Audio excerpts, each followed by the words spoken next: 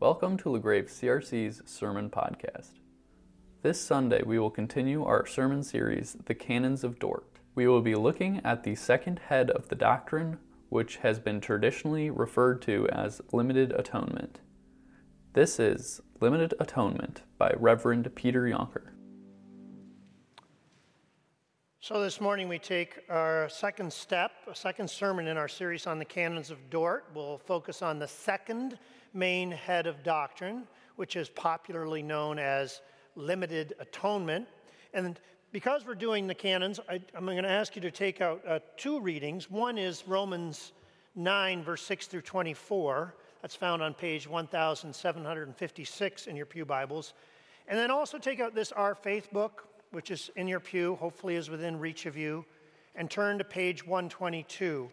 And I will eventually read from that. I'm going to start with the Bible reading and then say a few words, and then I will get into the canons reading, if that's okay. So let's begin with Romans 9, 6 through 24, and let me offer a disclaimer before the beginning of this sermon. This sermon will be long, and it will be technical. There's nothing good in either of those, I know.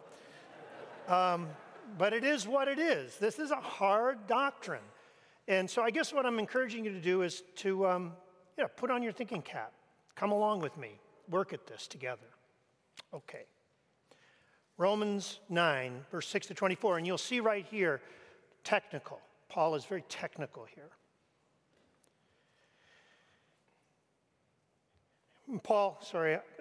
Paul is now talking about the fate of the Jews. I'm entering into an argument. He's wondering what's happening. Why aren't the Jews accepting Jesus? And then he comes to this point. It is not as though God's word has failed. For not all who have descended from Israel are Israel. Nor because they are his descendants are they Abram's children. On the contrary, it is through Isaac that your offspring will be reckoned. In other words, it's not to the children by physical descent who are God's children. It is the children of the promise who are regarded as Abram's offspring. For this was how the promise was stated when it was stated, "At the appointed time I will return and Sarah will have a son." Not only that, but Rebekah's children were conceived at the same time by our father Isaac. Yet before the twins were born or had done anything good or bad, in order that God's holy purpose in election might stand, not by works, but by him who calls, she was told, the older will serve the younger. Just as it is written, Jacob I have loved, but Esau I have hated. What then shall we say? Is God unjust? Not at all. For he says to Moses, I will have mercy on whom I will have mercy. I'll have compassion on whom I will have compassion. It does not, therefore, depend on human desire or effort, but on God's mercy. For Scripture says to Pharaoh, I raised you up for this very purpose, that I might display my power in you, and that my name might be proclaimed in the earth. Therefore, God has mercy on whom he wants to have mercy, and hardens whom he wants to harden. Now, one of you might say to me, then why does God still blame us? For who is able to resist his will? But who are you, a human being, to talk back to God? Shall we who are formed say to the one who formed it, why did you make me like this? Does not the potter have the right to make the same lump of clay, some pottery for special purposes and some for common use? What if God, although choosing to show his wrath and make his power known, bore with great patience the objects of his wrath prepared for destruction? What if he did this to make the glory of his riches of his glory known to the object of his mercy, whom he had prepared in advance for glory, even us, whom he has also called not only from the Jews, but also from the Gentiles? This is the word of the Lord. And just a note, I will talk about Romans 9 today. I'll get into it. It's you can sense, such a complicated passage. I'm actually going to preach on it again next week, not in the morning, but at night. I'm going to go deep into Romans 9 because there's so much there. Romans 9 through 11 is amazing, but it's so hard. You cannot do it in 20 minutes. So next week, if this is the stuff you enjoy, come back next week Sunday night. So last week, we heard about the first of the heads of the doctrines of the canons of Dort. We heard about unconditional election. And that doctrine says, to remind you, that we are chosen to be saved by God purely by grace. 100% grace. Nothing to do with who we are. God did not look ahead and see how good we would become. He chose us by grace, and he did that before the beginning of time. That's what it means to be elect. That's what it means to be chosen, to be one of those chosen before the beginning of time by pure grace. And last week, using Ephesians 1, we celebrated the good news in that, right? We have deep roots. You've been chosen before the beginning of time. Our roots go all the way back to before creation, so nothing can take us out of God's hands. Glory. But you remember, if you were here, that I also mentioned some of the hard questions that come up around that doctrine. And one of those questions was, what about those who are not chosen? Wonderful. I'm chosen before the foundation of the earth to be saved by grace. What about those who are passed over? They're no worse than me, and yet they're not among the elect. Are there people born into this world who, as babies, have absolutely no chance of salvation? They are born to be condemned to eternal destruction, and it doesn't matter what they do. Is that what this doctrine is saying? Is that an implication of this doctrine? That's a hard question, and that's the one I'm going to walk around today. The authors of the Canons of Dort, if you read it, obviously knew that this was a question or potential implication of the doctrine of election, and so they addressed this very question. And now it's time for us to open that book and turn to page 122, and I'm going to read a little bit of Article 15. I'll read the first 2 paragraphs of that article, and you'll hear them wrestling with this question.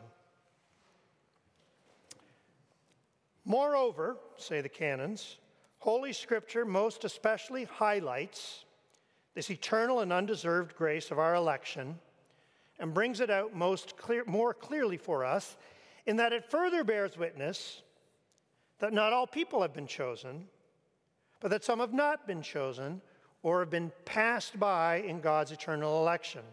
Those, that is, concerning whom God, on the basis of his entirely free, most just, irreproachable, and unchangeable good pleasure, made the following decree: to leave them in the common misery into which, by their own fault, they have plunged themselves, not to grant them saving faith and the grace of conversion, but finally to condemn them and eternally punish those who've been left in their own ways and under God's just judgment, not only for their unbelief, but also for all their other sins, in order to display his justice. Okay. The language is technical. It's not easy. It's theological, but I think you can hear the answer. The answer, Canons of Dort acknowledges that there's some people who are passed over from eternity. Atonement is powerful, but not everybody is saved. Some people bear the punishment of their sins. Atonement is limited. Limited atonement. That's the doctrine that is dealt with in the second head of doctrine in the Canons of Dort. And that doctrine says not that atonement is limited in its power. In fact, it says the opposite, that it is infinite in its value and its worth. The sacrifice of Christ on the cross does not lack any power to save everyone. It's perfectly able to save everyone, but in the workings of justice, not everyone is saved. Atonement is limited. That's what the canons say, and the canons also say that this is taught in Scripture. Holy Scripture further bears witness that not all people have been chosen, but that some have been passed over. The Bible says this, says the canons. And although there's no, if you look at the canons, there's no footnote or they're not pointing to a specific passage, it's pretty clear when you do any reading on this that the passage they're pointing to when they lift up this doctrine is the one we just read. Romans 9. In Romans 9, Paul is wrestling with the problem of election, a problem of who is saved and who is not saved and why. And he's doing it in a very personal way. This is not an abstract doctrine for Paul at this point. This is extremely personal because it involves his people, the Jews, who most of whom are not following Jesus, right? Most of them are rejecting the Messiah. This includes people that Paul would have known personally. And this is causing Paul great grief. And he's trying to work it out in his head. Why is this happening? What is God doing? Why is he choosing these Gentiles and not the Jews? And the problem is especially acute because Paul has just finished writing Romans 8. If you know Romans 8, what Romans 8 says is nothing can stop God. If God promises something, God wants to do something. If God makes covenant, nothing will stop him from achieving what he wants, and nobody can take you out of his hands. And yet here are these Jewish people who seem not to be chosen. So Paul's trying to work out what's going on. And if you read Romans 9, you can hear him trying to work it out for himself, right? It's not just that he's explaining it to people. You can hear him trying to figure this out for himself. He says, first of all, this choosing thing, that's not anything new. If you read the Old Testament, we all know the stories. God has always been choosing some and not others. He chose Isaac, but not Ishmael. He chose Jacob, but he didn't choose Esau. So there's always been that dynamic. And furthermore, sometimes God chooses to harden people to show his glory. We know about that too. Think of Pharaoh, right? He told Pharaoh. You read it in Exodus. He hardened Pharaoh's heart so that the majesty of his glory could be shown in the plagues and all the Egyptians would know who the true God is. So sometimes God chooses some and not others, and sometimes he hardens hearts, all to show his glorious purpose. And he's free to do that. He's God. God can do what he wants. It's his prerogative. We are the clay. He is the potter. How can the clay talk back to the potter? And then verse 22, he goes a little further and he offers this possibility. He says, maybe, what if, in choosing to show his wrath and make his power known, God bore with great patience the objects of wrath prepared for destruction? He's talking about Israel there. The objects of wrath prepared for destruction is Israel. He's been bearing them with great patience, lo, these many years. What if he did that to make his glory known to the objects of his mercy, who is us, the Gentiles, the church? In other words, what if God did this deliberately, planned for the Jews to reject the Messiah, planned for them to reject this Messiah that they've been looking for all the time, in order that the gospel may go to the Gentiles and that the Gentiles may learn to glorify God? Maybe that was always his plan, to harden their hearts so that the Gentiles would be chosen. And if that's what God wants to do, if that's what he's chosen to do, that's God's prerogative. Who are we to question him? So you can see, that's the flow of Romans 9 that I just described. You can see the canons point to Romans 9 and they see, Holy Scripture teaches this doctrine. Of course, that still leaves us with that question at the beginning of the sermon, right? Okay, I see what the canons say. I hear where they get it from Scripture. Does that mean that God actually creates people, that there are babies born in this world who are born to eternal torment? Because that's problematic. I had multiple people after last week's sermon come up to me and say, I got a lot of problems. I really have a hard time with this. I had a person come up to me before this service say, I got a lot of problems. I really have a hard time with this. I think we all feel that, right? We all feel the weight of that. Let me say a couple things. First, the canons does not say that there are babies born to eternal punishment. It says that there are people condemned and they've done so justly, says that claim. It also says that we're chosen before time completely by grace. It does not make that further inference that there are infants born in this world to eternal damnation. It does not explicitly make that further inference. And second, talking about Scripture now, when Paul offers this idea that God is maybe hardening the hearts of Israel, like he did with Pharaoh, in order that the Gentiles might come in and see the grace of God, he is not certain about that idea. When Paul offers that idea, he is not offering it with certainty. When Paul talks about exactly why and what God is doing in the area of salvation, he does not claim to know everything about the mind of God and what he's doing and how the mechanics of salvation will work. He's just offering possibilities. Paul says, what if? What if this is what God is doing? What if this is God's intention? Paul does not say, thus saith the Lord, this is how it is. Paul says, what if? Maybe. Possibly. When it comes to discerning the eternal purposes of God in something like salvation, when it comes to knowing the mind of God in terms of who gets saved and who doesn't, Paul knows the limits of his knowledge. Paul knows what he does not know. Paul knows when to say, thus saith the Lord, and when to say, what if? And that doesn't mean that Paul is wishy-washy, right? Because there's all kinds of times where Paul's perfectly willing to say, thus saith the Lord, this is how it is, this is what God says, this is the truth. But Paul knows where his understanding ends, and he starts to tread into the realm of mystery. And in that realm, he cannot offer certainties. In that realm, he has to say, what if, maybe, possibly. Paul knows he's treading on holy ground, so he takes off the shoes of his certainty and he puts on a little what if. What if is so important when we start talking about election and reprobation and doctrines like this. It is so important that we maintain intellectual humility and we recognize the limits of our understanding when we wrestle with these doctrines. Because when we try as human beings to plant certainties in the field of holy mystery, bad things happen. I'm going to say that again. When we human beings try to plant certainties in the field of holy mystery, bad things happen. What do I mean by that? Let me try to explain.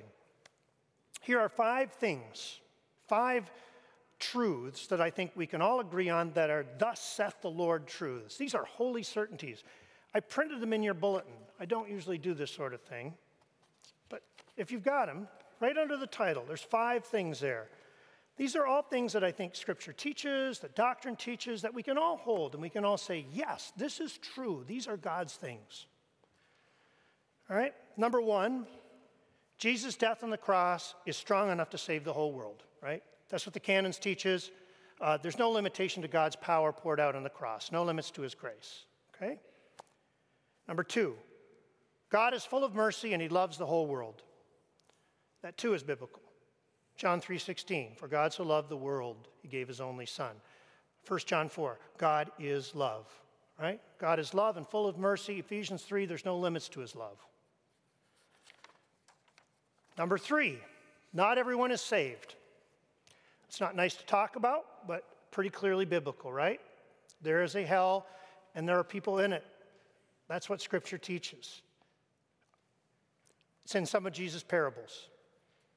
Number 4, salvation is all God's work. From beginning to end, from eternity, it's all grace. It has nothing to do with us. You are saved by grace through faith, and this is not of yourselves. It is a gift of God, Ephesians 2. And finally, God is perfectly just and holy. He is absolutely just. No one is punished unjustly or out of proportion to what they did. The soul who sins is the one who dies, Ezekiel 17, right? No impugning God's justice. He will do what is just. Okay, those are 5 biblical truths, right? I think we can all agree. Those things are true. But here's the thing. We may all agree that those things are completely true. But when it comes to the question of salvation and who is saved and why, there are no way you can hold those 5 things and make sense of it. You cannot hold those 5 truths and logically work out the mechanics of salvation and come to a rational conclusion that makes sense without doing damage to one of those 5 truths. We cannot answer these questions. We hold on to these things, we believe them with all our hearts, we stand in the middle of them, and we recognize when we've gone from the realm of certainty and into the realm of holy mystery. And when we enter into that realm, the appropriate thing is to say, Lord, I love you. I trust you. I trust you with every soul on this earth, but I do not understand, but I give it all to you. As Christians, every human being comes, right? This is not specific to Christians. Every human being has these times in their life, places where we cross from certainty, where we know things, into the realm of holy mystery. As Christians, when we cross that boundary, that's what we do. Lord, I do not understand. I don't get it, but I love you and I trust you. This is such an important spiritual move. Now, this is where this sermon is not just about limited atonement. This is such an important spiritual move because all of us all the time are coming into these places where we cross from certainty and understanding into mystery and confusion. If you're a parent, this will happen to you all the time with your children. You won't know how to love them properly. And in that place, you say, Lord, I don't get it. I'm going to do my best, but I trust you and I love you. This will happen to you in situations of loss. All of us will, and probably all of us have, lost someone in our life that makes no sense. Lord, the timing was terrible as far as we can see. I do not get it. It's a holy mystery, and we say, Lord, I don't get it, I don't like it, but I give you this. I trust you and I love you. Now, we don't like to make that move. That's a hard move for us to make because we human beings like to understand. We like answers. Answers make us feel like we're in control. Answers make us feel like we're secure. Answers, you won't like this, but it's true, feed our pride. Feels good to stand up in a room of confused people and say, I know, I have the answer. People are drawn to that. Saying, I don't know, I don't understand. That makes you feel weak and vulnerable, which is what you are. So we don't like to admit what we don't know, but it's such an important spiritual move for Christian people. It's taught in Scripture. And it's analogous to what we are trying to teach our kids about something like failure these days, right? Parents are turned, make sure your parents are taught, make sure your child experiences failure. A lot of times we parents try to shield our kids from failure. Why do we do that? Because failure hurts. It's totally unpleasant. But kids need to experience it so that they know that when they fail, they'll survive and that they can learn from their failure. The same thing is true about intellectual humility and saying, I don't know, I don't understand. That's such an important thing for our children to learn. And our whole educational system militates against it because we reward our kids for answers. We give them A's when they know the answers. We give them D's when they don't know the answers. But life is full of mysteries. And at the edge of those mysteries, our children and us, we need to learn to say, I don't know. But Lord, I love you and I trust you and I put my life in your hands.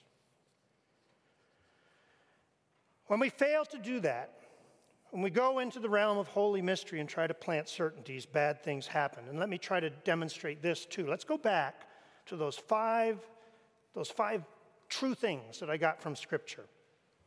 I said you can't possibly hold those things together and explain the mechanics of salvation, okay? But that doesn't stop people from trying because we do love explanations. And throughout church history, people have tried to do this, and what happens? They end up giving up on one of the 5.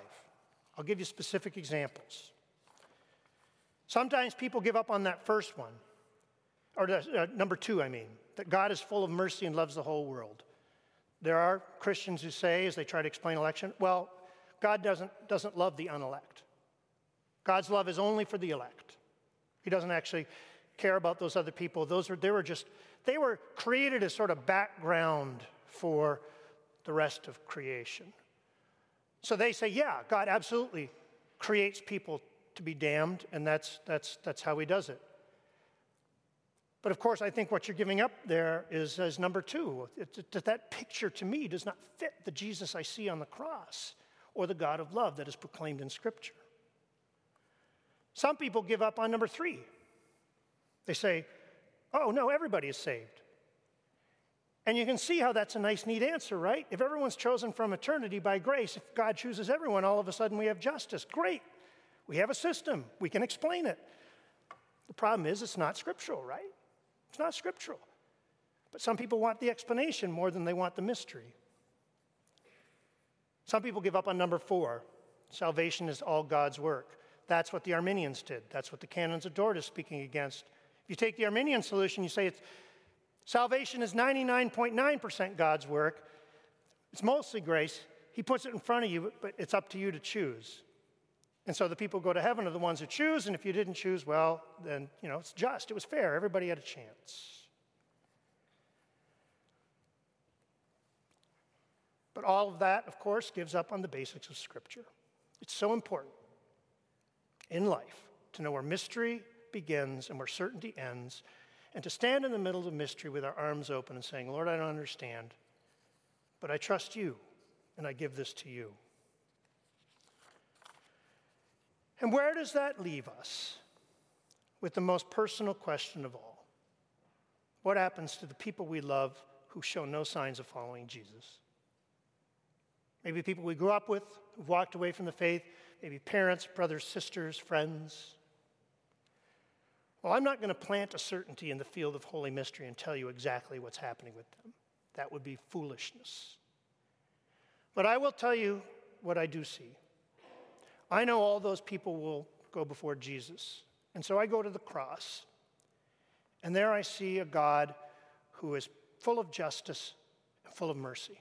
Right? The cross is all about justice, justification, evening things out, paying a price. Perfect justice is done on the cross.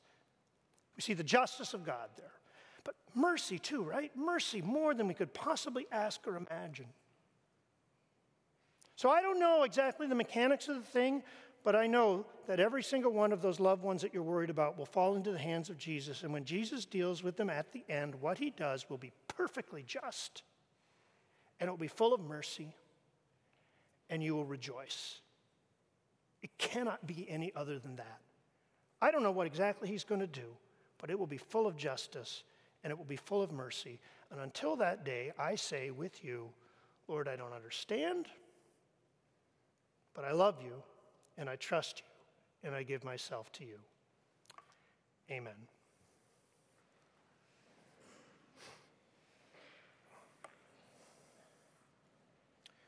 Lord, you know that in its nature, a sermon is an explaining thing.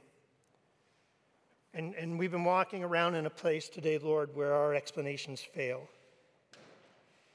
But you do not fail, Lord. You do not fail. Your mercies do not fail. Your truth does not fail. Your justice does not fail. So we put our limited understanding, Lord, we offer it to you. We bring it to you. We acknowledge it. We say, we trust you, Lord. Lead us in your paths, and we will follow. In Jesus' name, amen. Thank you for watching LaGrave CRC's Sermon Podcast.